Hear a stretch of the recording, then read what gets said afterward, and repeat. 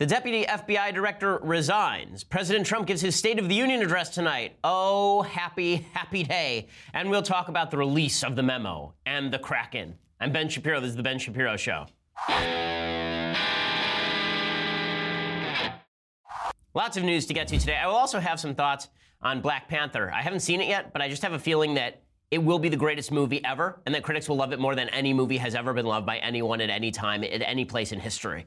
I think it's just going to be that good. Or maybe it won't, and we'll never find out about it. That's possible as well. We'll talk about a lot of that sort of stuff in Deconstructing the Culture a little bit later in the show. But before we get to any of the myriad topics upon which we must opine, first, I want to say thank you to our sponsors over at Policy Genius. So every year, 30% of people make a resolution to be more financially responsible. And then those people don't do anything. Well, don't be one of those people. Make that resolution and then go out and make sure that you are covered for life insurance. Because here's the fact. If you plot tomorrow, your family is going to be without money. Okay, that is not responsible planning. You want to make sure that your family is fine if you plot. I mean, aside from the emotional loss of you plotting, they shouldn't have to deal with the financial fallout. And that's why you need to go over to my friends over at Policy Genius. It's the easy way to compare and buy life insurance online. They let you compare quotes in just 5 minutes. And they don't just insure life, they insure everything. They compare health insurance, disability insurance, pet insurance, renter's insurance. There are lots of ways to be responsible, and Policy Genius allows you to do that at the most effective possible price. So if you made a New Year's resolution to be more financially responsible, do it right now.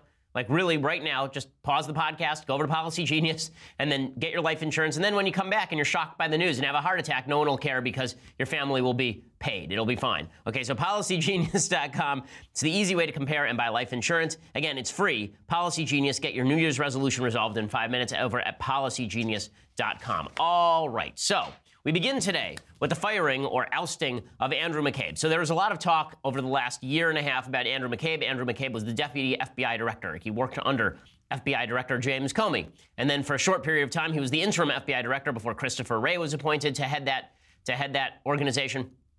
Well, yesterday, Andrew McCabe finally stepped down from his position. It was unclear. There's a lot of talk about whether he was ousted or whether he stepped down voluntarily, whether he had been basically told that it's going to be your brains, your signature on this piece of paper, or whether he just decided, I've had enough of President Trump making fun of me, and I'm leaving. So here is what I believe it's Guy Benson over at Town Hall writes. He says, as you already know, FBI Deputy Director Andrew McCabe, against whom the president has fulminated in tweets, is no longer occupying his position. CNN's Jim Acosta reported the departure was mutual and done on McCabe's terms, but a lot of other networks are now confirming that McCabe had been ousted. So why did that happen? Well, there are a few different explanations. First off, the McCabe, he's a month and a half away from his announced retirement, and he decided that he had enough accrued time off to leave. So that's possibility number one. Possibility number two is that there's an IG report, an Inspector General report, on the Justice Department's handling of the Hillary Clinton email probe, and that there's a bunch of stuff in there that makes Andrew McCabe look really bad. So there's a Fox producer who tweeted, quote, breaking, McCabe out at FBI. Source familiar says that in advance of the IG report, McCabe was told to begin what is referred to as a terminal leave. So basically, there's a bunch of bad news that was going to come out about Andrew McCabe and how corrupt he was, and so he got out now. Now, this is a possibility. Remember, Andrew McCabe's wife was running for a state Senate seat in Virginia, and the Clinton-connected governor of Virginia, Terry McAuliffe, had a political action committee, and that political action committee directed something like $700,000 to McCabe's wife.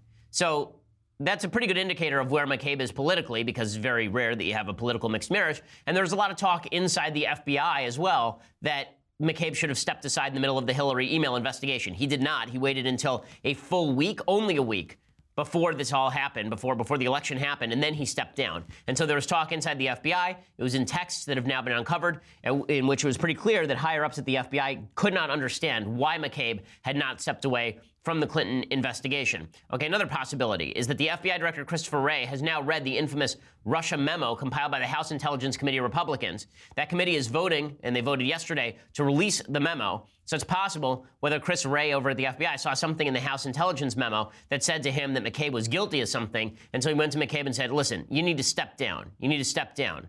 So it's possible that there's something about McCabe in there.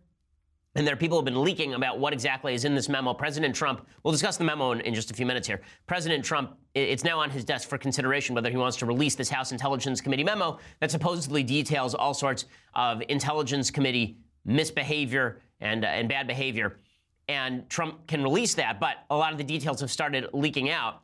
Well, according to Guy Benson, elements have started leaking, including that Trump-appointed Deputy Attorney General Rod Rosenstein approved an extension of surveillance on former Trump campaign aide Carter Page, who had been suspected of malfeasance vis-a-vis the Russians. Now, it is quite possible that Carter Page was being surveilled for good reason. The guy was basically running around Russia asking for someone to pay him, allegedly.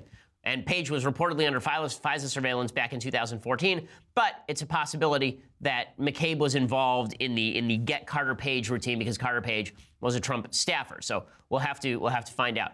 The New York Times is reporting, by the way, that the FBI director, Christopher Wray, found something concerning in the IG report, and he was going to move McCabe into another job, which was effectively a demotion. Instead, McCabe decided to leave the FBI. So it looks like it has nothing to do with the House Intelligence memo, although we won't know until the House Intelligence memo has actually been revealed. Bottom line is that McCabe, it sounds like, left for good reason. It doesn't sound like this was Trump firing Andrew McCabe. Why would he bother firing Andrew McCabe a month before McCabe is going to leave anyway? Now, a lot of people on the left saying, oh, this is obstruction of justice. Oh, it's a slow-motion Saturday Night Massacre. Chris Matthews, he came out, he said, you know what? Looks just like Nixon. You know, he leaves, this McCabe guy. He was protecting us. He's going to stand up to Trump, Russia collusion, Putin. I roll out of bed, come out of this show, come in here and talk about Russia. Slow motion, Saturday Night Massacre, go. I said earlier today that Andrew McCabe should not be replaced with somebody who's just a presidential stooge and who's going to help kill this investigation, because there are already plenty of people around here, quite honestly, who are just doing the bidding of the president over conducting a thorough and fair investigation. It looks to me like that's where we are now. Congressman, I mean, you're young, too young to have seen it, but it looks like a slow-motion Saturday Night Massacre. One by one, Comey, McCabe, and now Rosenstein in the target zone. No, you're right. Look, I was born shortly before the president resigned in 1974, and there are a lot of comparisons and parallels to the Nixon years, except at that time you actually had a Congress of a different party that was a kind of check on the president doing a thorough investigation. Here, there's a real question whether that's going on. Okay, so that obviously is not the case. Okay, the idea that this is a Saturday Night Massacre. Saturday Night Massacre, if you recall, back to 1974, is when there was a special counsel investigation into Watergate. And Richard Nixon ordered Archibald Cox, who was then the Attorney General, Archibald Cox was the special prosecutor, and he ordered the Attorney General to fire the special prosecutor. The Attorney General refused, and then he fired the Attorney General and the special prosecutor by appointing a new Attorney General who would fire the special prosecutor. That's what the Saturday Night Massacre was. McCabe was not fired here, really. He was told by the head of the FBI, there's some bad stuff about you, and then he resigned. He's keeping his pension. He's going to fill out his term. Okay, no one has been fired here except for James Comey. And Comey, of course, goes out and tweets self-righteously. What's amazing is that people are treating James Comey as though he's some sort of great halcyon of truth. Right? I was open to the idea that James Comey was a truth teller because his reputation was pretty good before the last year and a half. But now all James Comey does on Twitter is literally quote himself. He literally did this the other day. He actually quoted himself, and then he wrote this quote, and then he said, me. Right? He actually attributed it to me. Okay, James Comey is the most self-serving guy in American politics in a position where he ought not be self-serving. You know, President Trump was not wrong to call him a grandstander because it's pretty clear that's what's happening here. So Comey, who's now on Twitter, he says, Special Agent Andrew McCabe stood tall over the last 8 months when small people were trying to tear down an institution we all depend on. He served with distinction for 2 decades. I wish Andy well. I also wish continued strength for the rest of the FBI. America needs you. Now listen, I think that America does need the FBI, but James Comey is largely responsible for tearing down the credibility of the FBI. It was James Comey who was responsible for using the FBI as a political tool to protect President Obama and Hillary Clinton. Now, is that an excuse for Republicans to be doing what they've been doing about the FBI? I'm not sure that it is. We're going to have to see the contents of this much ballyhooed House Intelligence memo, and we're going to talk about that in just a second. But the idea that James Comey has anything to say here, or that the FBI was squeaky clean during the Hillary investigation, or that Andrew McCabe shouldn't have recused himself, or that Comey gets to stand there and talk about honesty in the FBI after legitimately changing the law on the fly in order to exonerate Hillary Clinton and let Loretta Lynch, then the Attorney General of the United States, off the hook. All of that is a bunch of nonsense. All that's a bunch of nonsense. So before everybody starts going off on the, oh, McCabe was fired, it's the Saturday Night Massacre, no, that's not what's happening at all. Let's look at the facts, and then we can analyze. Okay, so we're going to get into Memo Fight 2018. It's the greatest MMA bout of the century. We'll get into that in just 1 second. But first, I want to say thank you to our sponsors over at Wing. So if you're like me trying to follow all of these scandals day by day, and you're trying to follow the narrative, and you think that you might need a drink, Okay, that's why you need to go to my friends over at Wink. So what Wink is really great for is you're going to a dinner party, you don't know anything about wine, you want to bring a bottle of wine that's just going to astonish everyone, and you don't know a bottle of wine from dishwasher detergent. You just don't know anything about wine. Well, that's what Try Wink is for. So you go to trywink.com/Ben, and they have this great algorithm where they ask you, it's a palate profile quiz, they ask you simple questions that people would never be able to translate into a wine recommendation, like how do you like your coffee? How do you feel about blueberries? And then they send a wine that is curated to your taste. The more wines you rate, the more personalized your monthly selection. Each month, there are fantastic new wines. People at our office love Wink. We had a wine tasting party here at the office, and people got smashed because that's what they do on a regular day. But here, they actually enjoyed the liquor. They weren't just drinking turpentine. Go to trywink.com/Ben. It's trywink.com/Ben. You get $20 off your first shipment. That's trywink.com/Ben for $20 off. Trywink.com/Ben. Check it out. And again, this is the best way to purchase wine, not only for yourself, but also for those dinner parties where you just don't know what to bring. Trywink.com/Ben. It also makes for a great gift for Valentine's Day, which is coming up very shortly here. So meanwhile, Memo Fight 2018. It's the rumble in the jungle. It's the duel at the palace. It's just going to be incredible. So Memo Fight, which sounds just about as boring as it is all about this House intelligence memo. So I looked it up last night.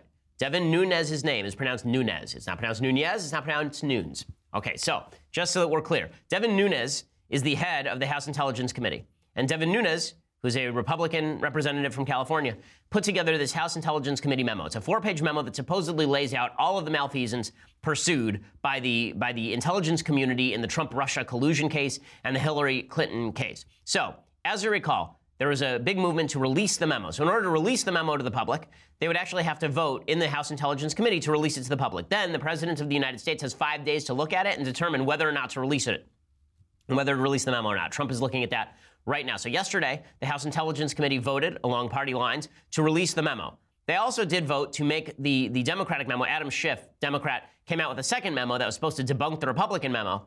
And it has to go through a process. First, you actually have to vote to release the memo to the rest of the House. Then you have to vote to release the memo more broadly. They did vote not to release it to the public yesterday, but they voted to release it to the rest of the House so other people can read it. They really should vote to release all of this stuff at once so that we can see as much of it as possible in the fastest possible way. We should also see the underlying materials as long as those underlying materials don't actually endanger national security. Adam Schiff, of course, was very angry that this House Intelligence memo was going to be released to the public. And he does have a gift. I mean, the man has the ability to look nonpartisan even when he's saying deeply partisan things. Here is Adam Schiff. Adam Schiff is a Democrat from California. We had votes today to politicize the intelligence process, to prohibit the FBI and the Department of Justice from expressing their concerns to our committee and to the House, and to selectively release to the public only the majority's distorted memo without the full facts. A very sad day, I think, in the history of this committee. As I said to my committee colleagues during this hearing, sadly, we can fully expect that the President of the United States will not put the national interest over his own personal interest. But it is a sad day indeed when that is also true of our own committee. Okay, so basically, Democrats are making the claim that the FBI is squeaky clean, and that any memo that comes out that condemns the FBI is an attack on the FBI. Now, I don't know what's in the memo yet. You don't know what's in the memo yet. No one knows what's in the memo yet. I suspect that there is some stuff in there that's pretty damning of the FBI, and I also suspect that Republicans are out over their skis on this memo, that they are overplaying the memo, that they are suggesting that the memo is going to be the kill shot that takes down the Mueller investigation.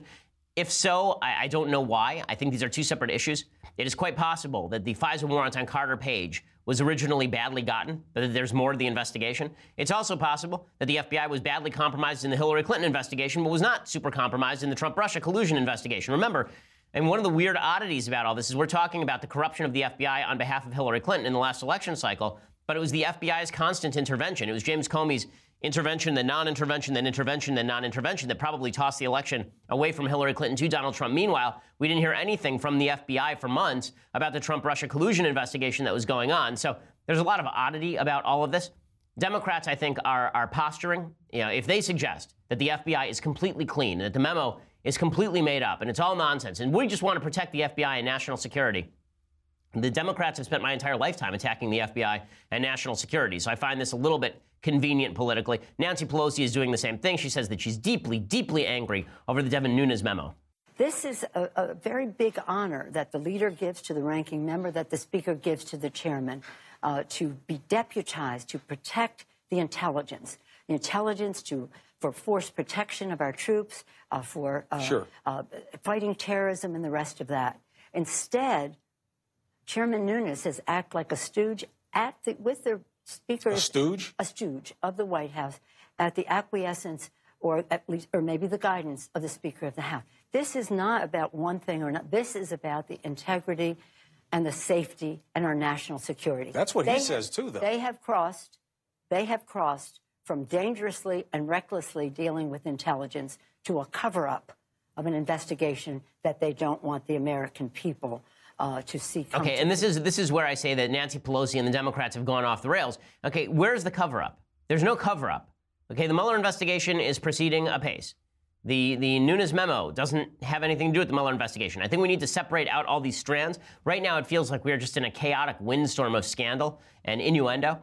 But when you separate out all the strands, what you find is many things can be true at once, as I said last week. It is true that the FBI was compromised, badly compromised in the Hillary investigation. It is also true that it's possible that they were compromised at the beginning of the Trump investigation, but not later. We don't know yet. It's possible the House Intelligence memo is an effort to try and get the Mueller investigation by essentially stepping on the FBI. That's possible. I don't know. I haven't seen the memo.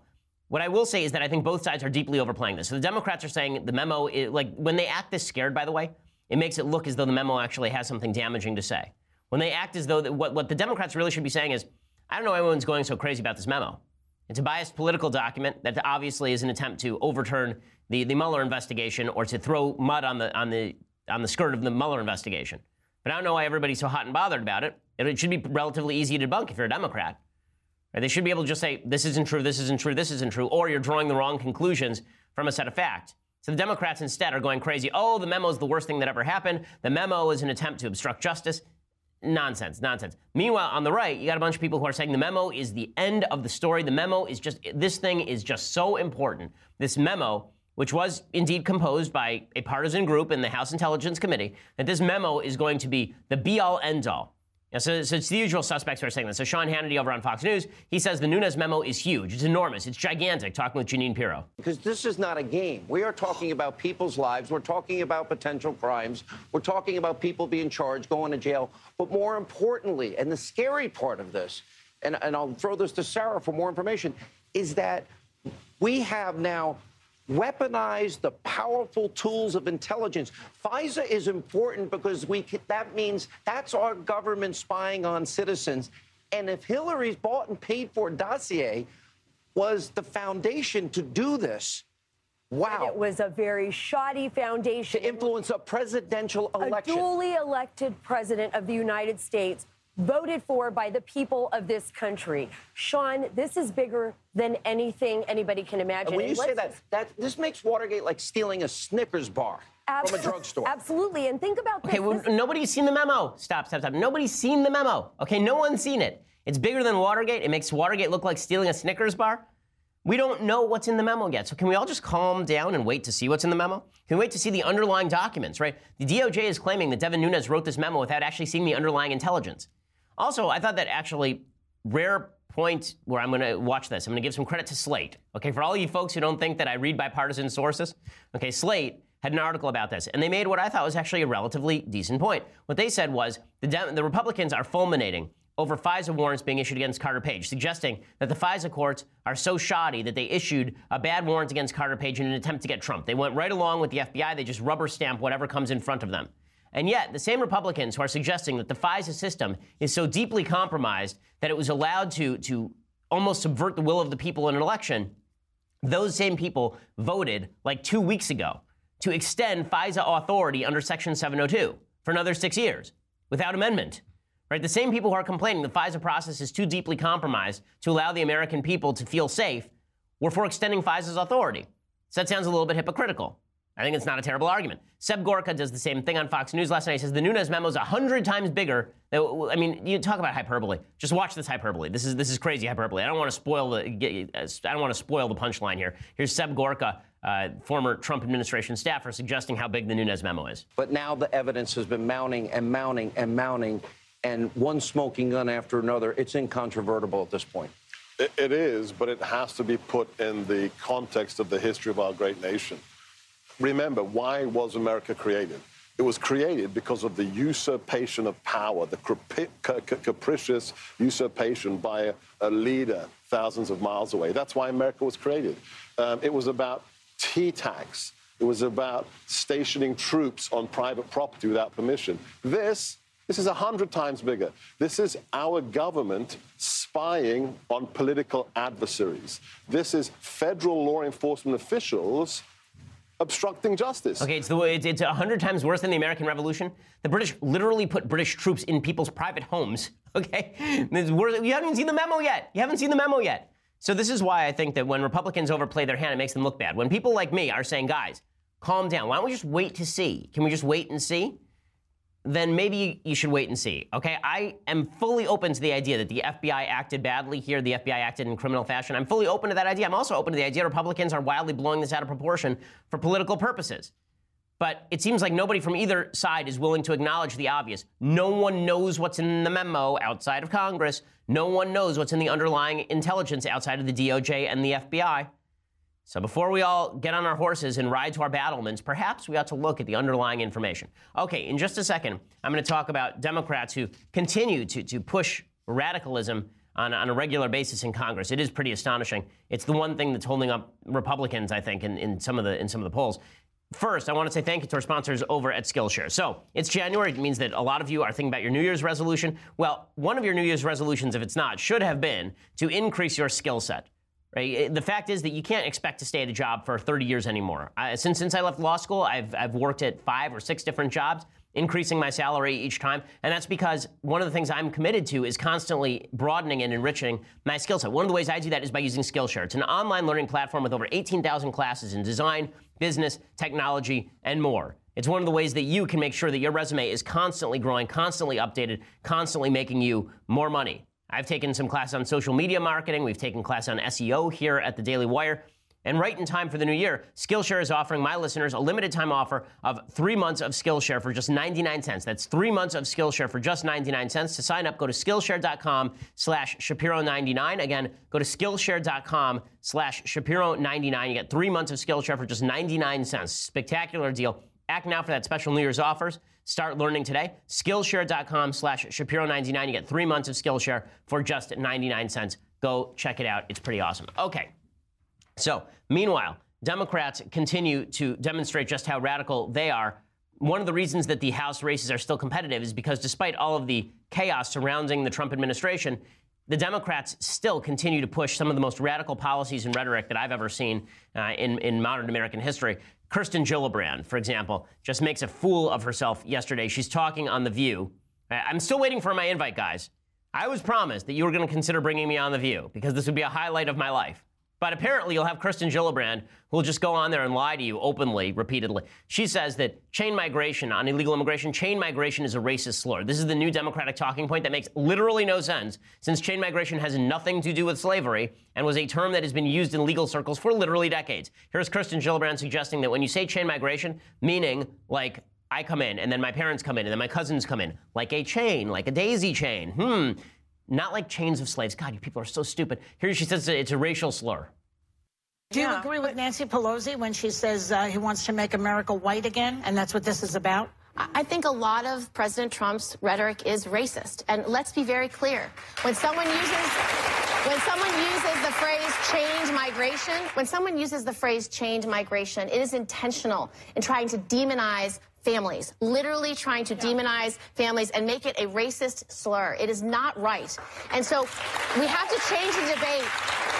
These are people, these are families, and as elected leaders, I mean, the way I look at it, I'm going to fight for your child and these children as much as I'm going to fight for my own. And that is our job as elected leaders, to fight for these kids. You got to fight for the kids. Don't you understand? You got to fight for the kids. Yesterday, the Democrats, including Kirsten Gillibrand, voted down a bill that would have prevented abortion, except in cases where the life of the mother is in danger. It would have prevented abortion after 20 weeks. 20 weeks, okay? That's not an extreme position. Here is the fact about a 20-week-old baby in the womb. That is a full baby, okay? There are babies who are now living outside the womb at 20 weeks. Outside the womb. If you see an ultrasound, we showed an ultrasound like last week, I think, of what a 20-week-old baby looks like in the womb. It is a fully formed human child. Okay, there's a reason why, if you look over to Europe, it's so funny, the left is constantly talking about the wonders and glories of Europe. Europe is just this tremendous, wonderful, rich place of culture and happiness and open marriages. It's just so, they're so progressive over in Europe. Why can't we just be progressive like the Europeans? Here are the abortion on demand laws in various European countries. Greece, illegal past 12 weeks. Austria, illegal past 12 weeks. Germany, illegal past 12 weeks. France, illegal past 12 weeks. Italy, illegal past 12 weeks. Spain, illegal past 14 weeks. South Korea, abortion on demand is illegal totally. Ireland, illegal. Poland, illegal. Sweden, 18 weeks. Norway, 12 weeks. Denmark, 12 weeks. That's thanks to James Hansen, a contributor to The Federalist. Okay, the idea that Democrats are somehow in the mainstream when they vote down a bill overwhelmingly, right? They vote in favor of killing babies after 20 weeks. That's an extreme position. And then they talk about how they want to protect all children like they're their own children. It's just sick. Okay, science does not support this. Science actively opposes this. Or at least the facts would if we had any moral sense whatsoever. But they're so extreme that at the same time they're talking about how chain migration is a racist term. I'm talking about how Trump wants to make America white again by admitting 1.8 million illegal immigrants and another 4 million legal immigrants through chain migration. They're saying that they're not extreme over the issue of abortion. By the way, the headlines on this have been ridiculous. It says Senate votes down Trump proposal to ban abortion after 20 weeks. The Senate didn't vote down anything. The bill would have passed 51 votes. It had 51. Only 2 Republicans voted against it. A couple of Democrats voted for it. Okay, the fact is it would have passed except the Democrats filibustered it. So they actually used their filibuster power to ensure that women can still murder babies at 21 weeks in the womb. So very exciting stuff from Democrats. That's not their only extremism. Nancy Pelosi continues to suggest that tax cuts are a dark cloud. This is the language that she used. You know, it's funny. I remember not so long ago when there was which Republican was it who used the term dark or said that it was a black period for the United States, and people suggested that was racist? When Nancy Pelosi says that tax cuts are a dark cloud, she says the tax bill is really the dark cloud that hangs over the Capitol. Really? You know the tax bill that's been boosting the stock market and causing people to get raises? That tax bill? The one that you called crumbs that's putting thousands of dollars back in Americans' pockets? That tax bill? She says they sell it as middle-class tax cuts, but 86 million American middle-class families will be paying more in taxes as a result of this bill. That is untrue. That's fundamentally untrue. Okay, there's no data to support that. The vast majority of American taxpayers will be receiving a tax cut. I'm one of the only people in America who won't be receiving a tax cut under this bill because I live in a stupid state called California. Okay, but she says this is what keeps her up at night, is the tax cuts. So they're against tax cuts. So here's what we know about the Democrats. They're against tax cuts. They're against limitations on migration because that would be racist. Any limitations on migration, by the way, would be racist, apparently. And they're in favor of people killing babies at 21 weeks. But they're not extreme at all. They're not extreme at all. The people who are really extreme are the Republicans. James Clyburn over at the Congressional Black Caucus, he says that right now the America we're living in is like Germany circa 1934. By the way, Germany circa 1934, for the historically illiterate, was the year after Hitler took power. It was during the Night of the Long Knives when Hitler literally sent his minions out to murder all of his political oppositions and consolidated all power in 1933 under the Enabling Act, which basically made him a dictator. And James Clyburn says that's the United States right now, which makes perfect sense because James Clyburn right after this was stabbed to death by members of the Trump administration, except for not. Here's James Clyburn. I can only equate one period of time with what we're experiencing now, and that was what was going on in Germany around 1934, right after the 1932 elections, when Adolf Hitler was elected chancellor. He began to do things to discredit the media, to disrupt the judicial system.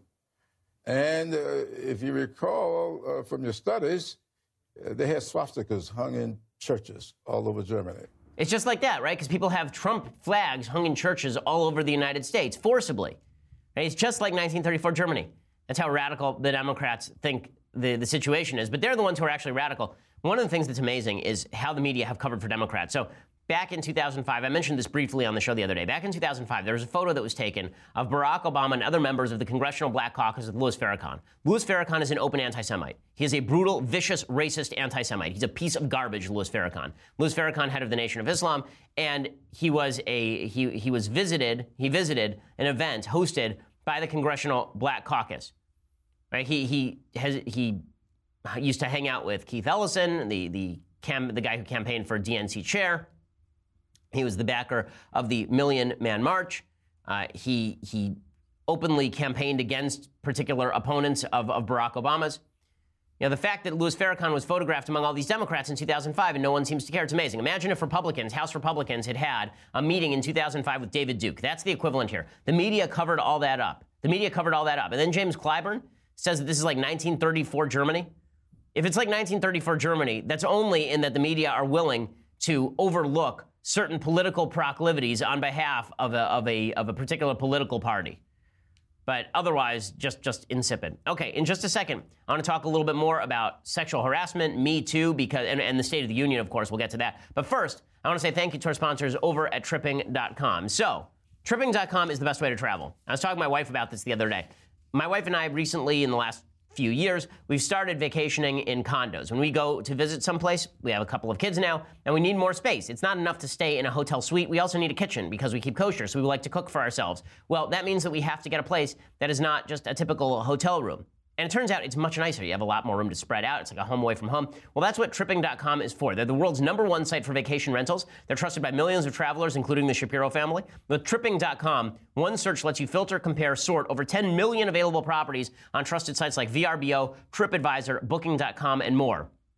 You don't have to wonder if you're getting the best deal on that winter cabin or beachfront home. You'll save an average of 18% per night by booking your vacation with Tripping.com. So don't forget, if you want to save time and money while booking the perfect vacation rental for your next trip, head to Tripping.com/Shapiro today. That's Tripping.com/Shapiro. Again, Tripping.com/Shapiro. That lets them know that we sent you. Also, it's fantastic. I'm telling you, you will enjoy your vacation more when you have room to spread out, when you have a washing machine, right? Like basic necessities that you miss when you're at a hotel.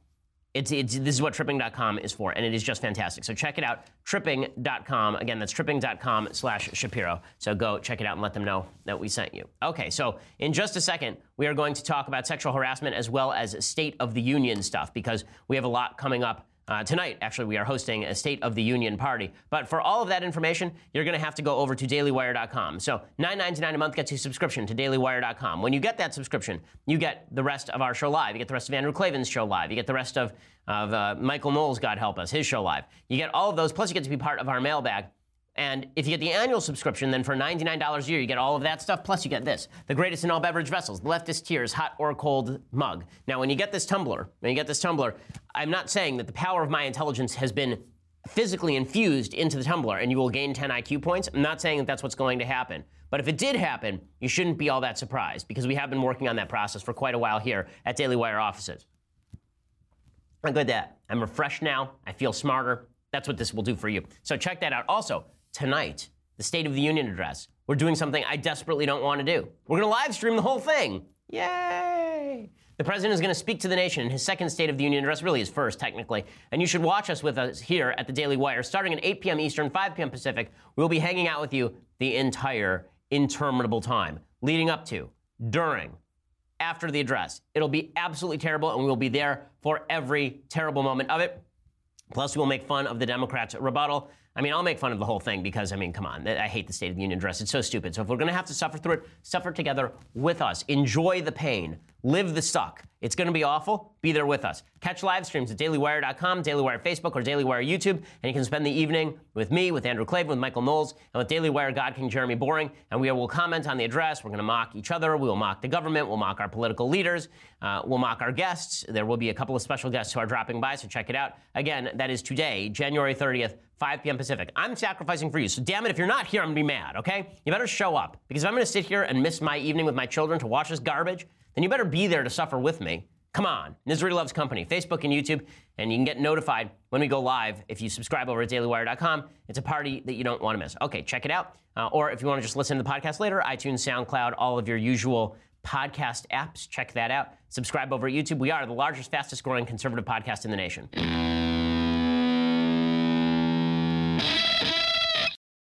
In the lead up to the State of the Union address, the Democrats continue to talk about sexual harassment and sexual abuse and the Me Too moment. Now, the reason they keep doing this is because they figure the longer they keep this alive, let's say that in 2018 Democrats take the House. Good shot that happens, right? Rodney Frelinghuysen, who is a congressman from New Jersey in a real battleground district. He's the head of the House Appropriations Committee. He said that he's not going to run for re-election. The indicators, if you had to make a bet, you'd lay a bet that the Republicans lose the House. It might be closer than you think it'll be, but that's not a terrible bet at this point. So Democrats are hoping that in 2018, they take over the House and then they initiate a series of investigations and hearings about President Trump's proclivity for sexual abuse and harassment, allegedly. And that's what they want. So that's why they're keeping this alive. Well, yesterday, Kirsten Gillibrand, who wants to run for president in 2020, and she's really just a weak, terrible version of Hillary Clinton. She's not as good politically as Hillary Clinton, which is saying a lot. She's a bad liar, which is a much worse liar than Hillary Clinton, which is saying a lot. She goes on The View. Again, we're playing all these clips from The View. Guys, where's my invite? I ask you again. Come on. Okay, so Joy Behar is asking Gillibrand about why she stood against Al Franken, and she says, well, we have to put partisanship aside, and we really have to stand up against sexual abuse in all parties. And that's when Meghan McCain steps in. Now, Meghan McCain, it's really fascinating because Meghan and I used to be politically at odds. I think she used to be a little bit more left-wing, and I probably used to be a little bit more abrasive, believe it or not. And now I will say that Meghan has done a very good job on The View of representing an actual Republican position, which is something The View's been missing for a long time. Watch as Meghan McCain, with two simple questions, dismembers Kirsten Gillibrand on screen. It's amazing. I mean, these are not difficult questions to answer, and they're not difficult questions to ask, but she asks two simple questions, and she turns Kirsten Gillibrand, she reduces Kirsten Gillibrand to a pile of rubble with two simple, straightforward questions. That is our job. Our job is to speak out, to say no to President Trump, to say it's not okay. We want accountability. We want transparency. We want Congress, specifically Republican leaders, to hold the hearings and have that transparency that we don't have today. I just want to move on because there's some inconvenient truths on both sides. Reportedly, Hillary Clinton is under fire for covering up for a top advisor who was accused of sexual harassment back in 2007. She docked his pay and made him seek counseling, but allowed him to stay on. And women claim his harassment continued. You are a longtime supporter of the Clintons and consider her a mentor. Do you think her response this weekend was appropriate? Well, as you know, I think these things have to be dealt with, whether you're a Democrat, whether you're a Republican. You need transparency and accountability, and no one is above criticism. But in that case, I don't know all the details. Suddenly, she just is reduced to a quivering mass of I don't know. And then Meghan McCain follows up, and she asks her, okay, so, you campaigned with the Clintons. Do you regret that? And Kirsten Gillibrand, again, has no answer, because all of this is partisan pandering. It's obvious it's partisan pandering. And how is Hillary Clinton not being raked over the coals today? It's insane. Clinton's campaign manager came out and she said, listen, I wanted to get rid of this guy, right? I wanted to get rid of this guy inside Hillary Clinton's campaign who is her faith advisor, Bern Strider, who is alleged to have sexually harassed the help, right? And Hillary Clinton's campaign manager in 2008, Patty Solis Doyle, she says that she objected to this guy being on staff, Bern Strider, and Hillary personally overruled her. So, a young woman made a complaint to our head of operations about sexual harassment against Bern Strider, someone who's Jess O'Connell, who's now the CEO of the DNC, against Bern Strider, who she reported to. The incident was brought to my attention, and I did my due diligence. I interviewed all the parties involved. I looked at the evidence. I looked at some emails that he had sent. I had looked at other documents. And came to the conclusion that there was sexual harassment involved, that the young woman was very credible. And my recommendation to the senator was to fire her. And I was overruled. She was directly overruled by Hillary Clinton. What about the Me Too moment? What about Hillary and the glass ceiling and standing up for women? Where are all the women who are talking about this? I'm glad this is on CNN. I'm not going to pretend that the mainstream media hasn't covered it at all. But can you imagine? Can you imagine the hubbub if somebody inside, for example, the Ted Cruz campaign, one of the people inside the Cruz campaign, had been accused of sexual harassment, and Cruz had just gone, well, no biggie, I'll block the firing. Right? All we'd hear about is men, evil men, scuzzy men, terrible men. But when Hillary Clinton does it, it's totally fine. And meanwhile, the weak-kneedness of the left on these issues is pretty astonishing. So Mark Ruffalo, who is just a political leftist par excellence, and he was speaking out on AM to DM, which is, I guess, BuzzFeed's new show, and he says that all men have to make a safe space in our privilege. See, that's the thing. When it comes to stopping sexual abuse and sexual harassment, it's really about men making a safe space in our privilege. I don't even know what that means, but apparently you won't like Hulk when he's not angry. When you're privileged, you have a voice. And right now, men are privileged. They have a privilege over women, it's just the way it is. And so we have to make a space inside of our privilege for a safe space for women to speak up. And I hope, I'm hoping that more and more actors, men, will do it. But there are ones that do. Mm-hmm. It's just we need more. What the hell is he talking about? Anybody know what he's talking about? And the idea that men are privileged over women in American society is absurd, okay? It is not true in the United States right now. There are many, many laws in place to protect women as well. There should be. The idea that this is about men providing a safe space for women. Guess what? This is more about women actually seizing the space for themselves to tell their stories about how they've been sexually abused and harassed. And good for them for doing that. But what's funny is that Ruffalo won't be criticized for being patriarchal, even though what he's actually saying here is kind of patriarchal. He's saying, well, if we just back off, we, the men, we have to allow women to be free. Okay, women are free. It's a free and equal country, and women have the ability to speak out. And when they do, and they do so in productive ways, we should support them. We should also speak out when it turns out that people like Hillary Clinton are stomping on women who are complaining of being harassed. Okay, so time for some State of the Union talk. So tonight, the State of the Union, the stupidest institution in all of American politics. So let's be clear about this. It says in the Constitution that the President of the United States, when requested by Congress, shall give them an update on the State of the Union.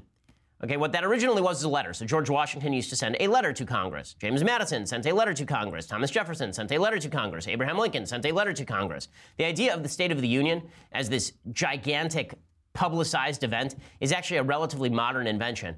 The idea that we need all this pomp and circumstance, we need to treat this as like the Oscars of politics, it's all annoying and irritating and stupid. And now we're going to get all these celebrities who are going to show up to do a counter State of the Union address. They're going to do their own State of the Union address. The Democrats, I believe, are providing 5 counters to the State of the Union. There's Joe Kennedy. I believe Bernie's doing one. I think Maxine Waters is doing one. It'll be a cavalcade of stupidity and irresponsibility, so that'll be great. Also, as I say, a bunch of celebrities are doing their own. So Michael Moore tweeted out that he was going to, that there's going to be all of these people, and this is 16, there are going to be a bunch of celebrities who show up for this event. The People's State of the Union, right? It's going to be Common, Rufus Wainwright, Mark Ruffalo, Wanda Sykes, Rosie Perez, John Leguizamo, Cynthia Nixon, Kathy Najimy, Lee Daniels, and more. Because nothing says People's State of the Union like a bunch of multi-millionaires who come out and talk about politics. Nothing says State of the Union like a bunch of actors who haven't been relevant in 10 years except for Mark Ruffalo, but they show up and have lots of money and talk about politics. I desperately want to hear what Wanda Sykes has to say. Kathy Najimy, I mean, I've just been wondering what the star of In Search of Dr. Seuss has to say about politics. I just don't know. I mean, I'm really turned on by this. It'll be fantastic. The State of the Union address should not be publicly televised. Trump should just write a letter to Congress. We can all get on with our lives. Instead, we will sit here and suffer through it with you tonight. I hate it. I think it's stupid. I think Democrats and Republicans who pretend to like the president, it's all pretend and dumb. The routine that we have now where we all bring our favorite guests and then we staff them up in the seats, in the rafters, and then we say, oh, look, they're up in the, there's poor Jimmy, but poor Jimmy's been given a tax cut, and now poor Jimmy is rich. It's boring, it's trite, it's stupid, yuck. The dumbest one that I've seen about this, by the way, is apparently there is some Democratic representative who invited a local state rep to show up, and the state rep, apparently, according to Politico, is literally going to sit there. I guess it's Paul Ryan's opponent. So Paul Ryan's opponent, Democratic opponent in his district, is supposed to show up to the State of the Union address. And according to Politico, this guy is literally going to sit there for the entire speech and stare at Paul Ryan. Like, this is his plan, is to stare at Paul Ryan. That's weird. That's weird. Also, tonight's going to be really terrible because, you know, all of the pretend unity is going to just completely fall away. The Democrats are not going to cheer when they say the President of the United States, Donald Trump. They're all going to sit. There will be stony silence from half the chamber. And then every time Trump does stuff, I would not be surprised if there's some audible boos. I wouldn't be surprised if there's a Joe Wilson you lie moment. The whole event is insanely stupid. But it is a good time to evaluate whether this has been a great year for conservatives. So, as I've said before, I like a lot of what President Trump has done on policy. I like the tax cuts. I like his Middle East policy. I like his regulatory cuts. I like a lot of the things I like his judicial picks. Mitch McConnell came out and said this has been the best year for conservatives in the last 30 years that he's been in Washington, D.C. 2017 was the best year for conservatives in the 30 years that I've been here. The best year on all fronts. And a lot of people are shocked because we didn't know what we were getting with Donald Trump. He was doing fundraisers for Chuck Schumer 3 or 4 years ago. But this has turned out to be a very solid, conservative right of center, pro-business administration, and we're seeing the results of it. People who are right of center are very encouraged to see the results of the great work that was accomplished in 2017. Okay, so again, there's a problem here. Okay, so it is true that a lot of the policy is good. It is also true that we have yet to see whether this was the best year for conservatives, because you can't tell at the time. You can only tell in retrospect. If it turns out that Trump's toxicity is actually a problem for the conservative agenda, then all of the victories I talked about and celebrate, all of the things that I like about President Trump, will actually redound against the agenda that I care about, which is why I beg President Trump nearly every day to stop being the character that he is being. And there's a story yesterday that President Trump, when Andrew McCabe, when he fired James Comey, that James Comey was given a ride back on the FBI plane to D.C., and Trump called up Andrew McCabe, then the deputy FBI chief, and he said, "Why are you giving Comey a ride back? I fired him." And then McCabe said, "Well, I wanted to because I thought it was the classy thing to do." And then Trump said to McCabe, "Your wife's a loser." Right? That kind of stuff is not good for the president to say. So when we say that it's been a great year for conservatism, I can say it's been a great year for conservative policy. That I can say without any doubt and without any qualms. To say it's been a great year for conservatism, though, ignores that conservatism is a little bit more than just the policy. It is also the attitude of unifying America around a set of principles. And in that way, it has not been a good year for conservatives. Okay, time for some things I like and some things that I hate, and then we'll deconstruct the culture briefly. So, things that I like. Yesterday, I recommended a book on Bach. Today, I'm recommending some music by Bach. Of course, if you've never heard Bach's Brandenburg Concertos, you probably have. You just don't know they're called the Brandenburg Concertos, or Concerti. The Brandenburg Concerto No. 1, this is all written about 1621, so this is very early music from Bach. And the fact that, and it is great, I mean, it's Baroque music. It's all great to listen to. It is great morning music. That's the nice thing about Bach. Bach, you can listen to at any time of day. I think he's the most listenable composer. Beethoven, you sort of have to be in the right mood. Mozart, you have to be in the right mood. Brahms, you certainly have to be in the right mood. Bach, you can basically listen to at any time because there's great variety. Here's a little bit of Bach's Brandenburg Concerto No. 1.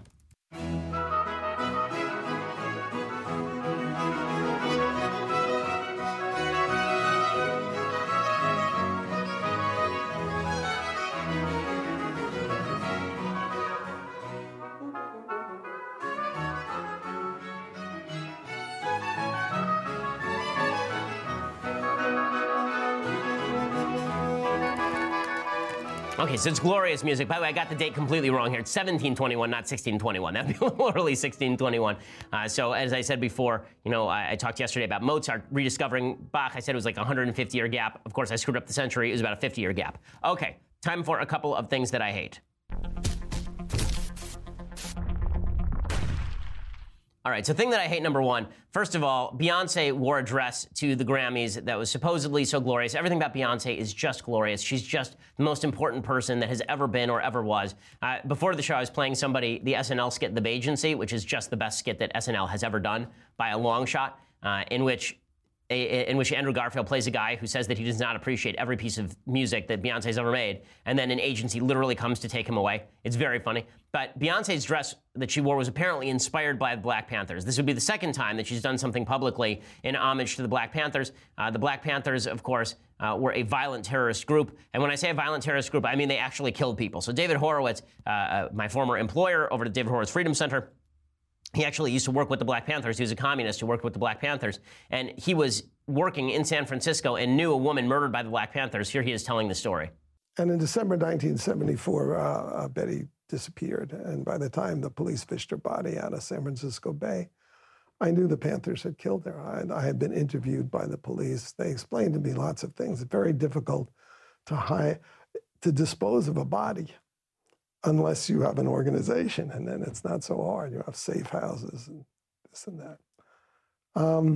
And so when that happened, I was personally devastated. Okay, and Horowitz ended up leaving the leftist movement because of the Black Panthers' extremism and terrorism, and yet now Beyonce pays homage to them, and we're supposed to pretend that she's some great racial unifier. That, of course, is silly. Okay, so we'll skip the other thing that I hate, even though it's pretty great, and we'll get to a quick deconstructing the culture. So one of the movies that has actually been put up for Best Picture is the movie Get Out. It is really well made. It's very funny. It's very clever. It's by Jordan Peele, the comedian Jordan Peele. Here's a little bit of the preview, and then I'll explain what this says about American culture, this movie. You got your toothbrush? Check. Do you have your deodorant? Check. Do you have your cozy clothes? Got that. What? Do they know I'm black? Should they? You might wanna, Mom and Dad, my black boyfriend will be coming up this weekend. I just don't want you to be shocked that he's a black man. I ain't never seen you like this before, bruh. Meeting families and taking road trips. Don't come back all bougie, man. Come back, get your pants up to your stomach.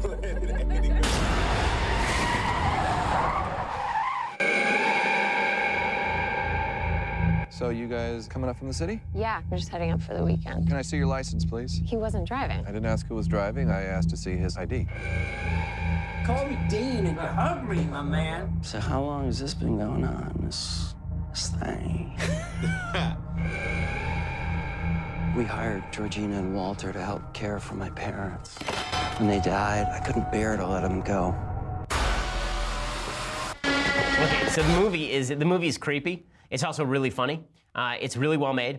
Here is the problem with the movie. It is supremely racist. Okay, so the problem with the movie is that the entire premise, okay, spoiler alert, the entire premise of the film is that this black guy has a white girlfriend. They go up and visit her white family up in some rich liberal area, and they're all Obama voters, but all of these black people who are there are either staff or helpers, and they've legitimately been soul-sucked. Like, their life force has basically, their bodies have been taken over by white people, and they've been relegated to a small portion of their own brain.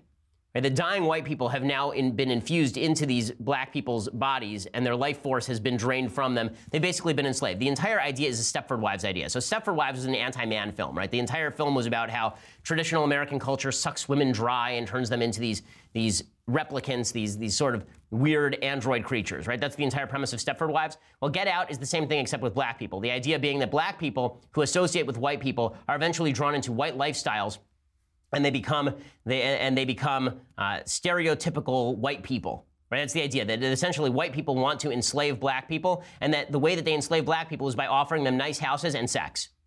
Right? So Allison Williams, who plays his girlfriend, this loving girlfriend, this hot white chick, right? And they have lots of steamy sex in the film, but what she really wants out of him is to suck him dry of his blackness. That's the idea of Get Out. And the fact that liberal critics love this is indicative of the fact that they refuse to acknowledge that there is a racist undertone to this. There is. I'm sorry, there is. Now, there are people like Andrew Klavan who disagree. He says it was really just making fun of liberal white people. It is not making fun of liberal white people. The entire point of the film is that even the most liberal white people, even the ones who go out of their way to be tolerant on race, who go out of their way to say that they voted for Obama twice and would have voted a third time, it's a running joke in the movie, even those people are seriously racists who just want to suck black people dry of their culture and history. That sort of concept would reverse the races, and everybody would understand the serious problem with the racial politics in this movie. Again, doesn't mean it's not well made. It doesn't mean it's an Oscar frontrunner, because the more left you are in the Oscars, the better off. That means this and The Shape of Water are probably the two Oscar frontrunners. Dunkirk will not win anything because it's not lefty enough. But know that going into the movie. It's amazing to me that people have been willing to overlook this, so I will say what is the unsayable. I'll also let you know if Black Panther is good, by the way. The reason I bring that up is because, as I said at the beginning of the show, the critics are just over the moon about Black Panthers. Number one, I don't like Marvel movies generally, so I think they're always wrong about Marvel movies. But second of all, we'll have to see if the movie's actually good or if it's getting the Wonder Woman effect, where it's not just the Wonder Woman is good, it's the greatest movie that's ever been made. It goes something like this: Gone with the Wind, and then Wonder Woman's way up here, above Gone with the Wind. And we'll see if they do the same thing with Black Panther. I got to admit, I was not blown away by the preview. I may be the only person in America who is not. I think Mathis agrees with me that the trailer is overrated. We'll see. But I may be the lone voice who's allowed to say that Black Panther wasn't as good as it is cracked up to be. If it is good, by the way, I'll be really happy and I'll be glad to recommend it. So we'll let you know. Alrighty, we'll be back here tomorrow with a full recap of the very important, very fascinating State of the Union address. We'll be back here tomorrow. We'll discuss all of it. I'm Ben Shapiro. This is The Ben Shapiro Show. The Ben Shapiro Show is produced by Mathis Glover, executive producer Jeremy Boring, senior producer Jonathan Hay. Our technical producer is Austin Stevens, edited by Alex Zingaro. Audio is mixed by Mike Coromina. Hair and makeup is by Jesua Alvera. The Ben Shapiro Show is a Daily Wire Forward Publishing production. Copyright Forward Publishing 2018. We'll get to more on this in just 1 second. First, Pure Talk believes in American values, and that free should mean, like free. So when you switch to Pure Talk today, you'll get a free Samsung 5G smartphone. There's no 4-line requirement, no activation fee, just a free Samsung that's built to last with a rugged screen, quick charging battery, and top-tier data security. Qualifying plans start at just $35 a month for unlimited talk, text, 15 gigs of data, and a mobile hotspot. Pure Talk gives you phenomenal coverage on America's most dependable 5G network. It's the same coverage you know and love, but for half the price of the other guys. The average family saves almost $1,000 a year. So I challenge you to choose a company that actually doesn't hate your guts and shares your values. Let Pure Talk's expert U.S. customer service team help you make the switch today. Go to puretalk.com/Shapiro to claim your eligibility for your free brand new Samsung 5G smartphone and start saving on wireless today. Again, go to puretalk.com/Shapiro to switch to my cell phone company. I've been using them for years. They're fantastic. You'll love them as well. Go to puretalk.com/Shapiro and claim your eligibility on that free brand new Samsung 5G smartphone. Start saving.